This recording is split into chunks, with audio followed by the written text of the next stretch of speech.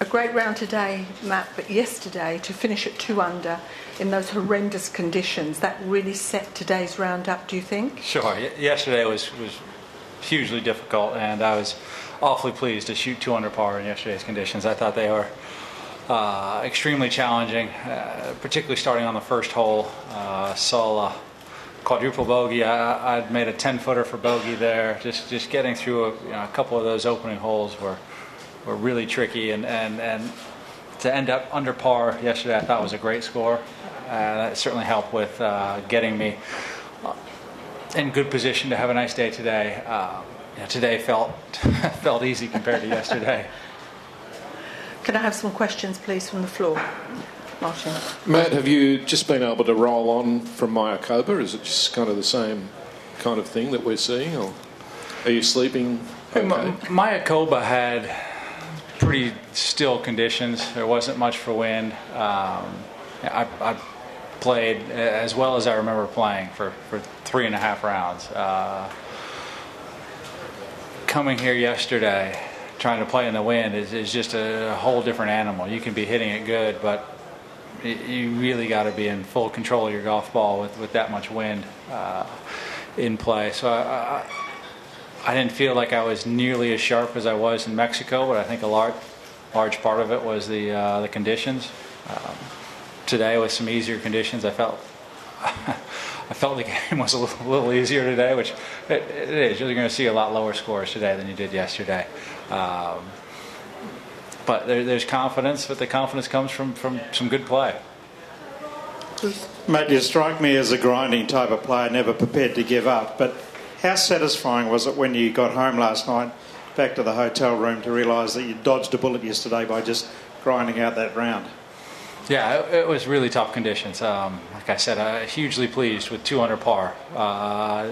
It was one of those days where you could easily see high numbers be posted. There are tons of trouble on most holes where if you could just avoid the big numbers. I saw the defending champion Cameron Davis make a couple big numbers, and they were out there. Still some out there today, but yesterday in particular, I thought the conditions were just that hard. Anything around par was a very respectable score, and to shoot 2 under was quite pleasing. Matt, it's only Friday. Microphone, please. Thank you. Sorry, Matt. I've got the microphone. It's only Friday, but you're very well positioned. Without preempting anything, when was the last time you went back-to-back winning titles? Oh, must be playing against my dad when I was 14, maybe. could be the last time. You're obviously in a very good headspace, though. I mean, it's next 2 days now. The confidence is high. Yeah, absolutely. I know there's great players here. I don't expect 700 to be leading at the end of the day. I expect to be a few behind. But after two rounds, I'm awfully pleased with my positioning, pleased with the state of my game. Very, very much looking forward to the weekend, keeping myself in contention and trying to go back-to-back. And I wonder if you're able to isolate a shot or two today that really stood out in your own mind as to quality shots that you're very happy with.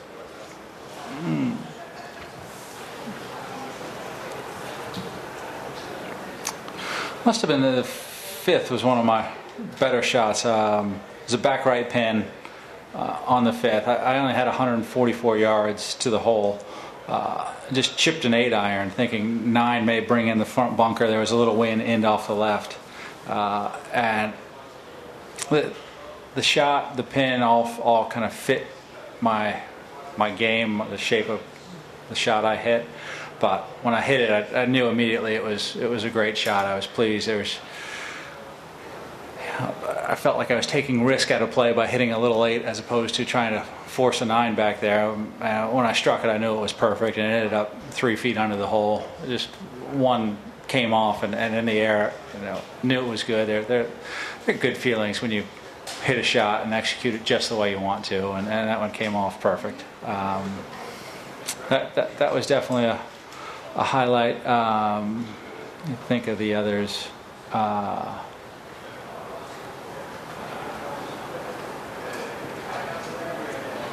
There was a great save. It actually was a bogey, but the 17th hole, I hit my second shot in the water, went up, took a drop, risky shot, trying to put my fourth onto the green. I hit a fantastic shot from, I think it was 222 into about 12 feet. I missed the putt, but it was one of my better shots of the day under the circumstances. Having just put one in the water, still hazards abound, kind of everywhere on that fourth shot for me. So that was one I was really pleased with. Still, I figure it's a bogey, but it was a good bogey. That was a nice shot for me as well. Matt, a lot's been made of the big-name Australian players who aren't here. As the highest-ranked player and one of the marquee foreigners in the field, did you feel any sort of extra sense of responsibility to make sure that you deliver? No, when you travel abroad, you certainly hope. I mean, it's a commitment to make this trip, and you don't want it to be for naught. You kind of hate to make this trip and not be able to play the weekend. But yeah, I think I've played enough golf. I've been around enough to know that you can't force anything. There's no demanding. I have a number of events that are sponsor titled. From the Bridgestone Invitational to the RBC Heritage and the Canadian Open, and you certainly have extra hopes to do well there, but you know better than to try to force anything in the game of golf. We all love to be playing our best golf in the majors. It doesn't always work that way. So I think I'm pretty good at managing the expectations. Sure, I'd love to play well this week. It's a big commitment to make it down here, but I'm not that demanding or forceful that I must play well or have to. I never think those end very well. Next question. Kuch, can you talk about how hard it is to make that dash from Mexico down here and continue to play well when you're jet lagged and golf is such a mental game and you have to fire up, especially in the conditions you faced yesterday? Yeah, it's one of the reasons I'm so pleased with the state of my game, the form, the work I put in to develop a swing that I think's pretty repetitive, regardless if I wake up on the right side of the bed or not that morning. I feel like I know how to manage the game pretty well, and I have a swing that repeats well enough to play well most weeks. And that's been a handy thing. That's been something I'm awfully proud of, and to be able to come down. There's definitely a bit of jet lag that's involved, but the ball's sitting on the ground and it's there for you to hit it, and if you put a good swing on it, it does what it's supposed to do. And so I try to make the game as simple as I just explained. But we all know the game is awfully complicated. There is an element of timing. There is an element of luck involved. But I've tried to minimize those, and I feel like I've done a pretty good job of that. It's not uncommon just to follow up, it's not uncommon on the USPGA Tour for a winner to sort of bail on the commitments to a tournament the following week, but are you glad that you followed through and came down now after winning in Mexico, now that you're in contention? I would never bail, but I was looking forward to this event. I'm still glad to be here. I hope to see a bit more sunny skies here in Sydney. That would be more pleasing, but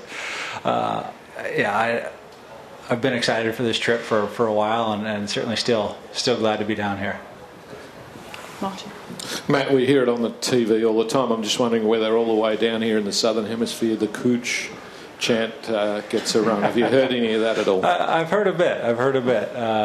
It's not in full force yet. Hopefully on the weekend they come with a little more noise. But are you still a resident of Sea Island? That is home. And forgive me if this has been covered in the last couple of days, but was it a difficult decision for you to make? Obviously, there's a PGA Tour event there this week. Was it tough for you to make that decision? Yes, that is a tough one. It's a hometown event. It is hard not to be waking up in my own bed supporting the hometown event. But this was a trip that I saw on the radar, got excited about the opportunity to play here, play World Cup. It's just a great 2 weeks, a great adventure for the family. And I think talking to all the guys involved with the tournament, everybody understands Davis Love better than anybody. That I've played that event a lot, and if I need to miss it this year, it's okay. They hope to see me again next year, but yeah, it's nice to have a guy like Davis running the event that understands the travel and the different pulls from different events. So it was, I think, just a whole lot easier having a tournament director that is a player like Davis. Any more questions, ladies and gentlemen? No, thank you so much for coming in. We hope to see you tomorrow. I hope so. Thank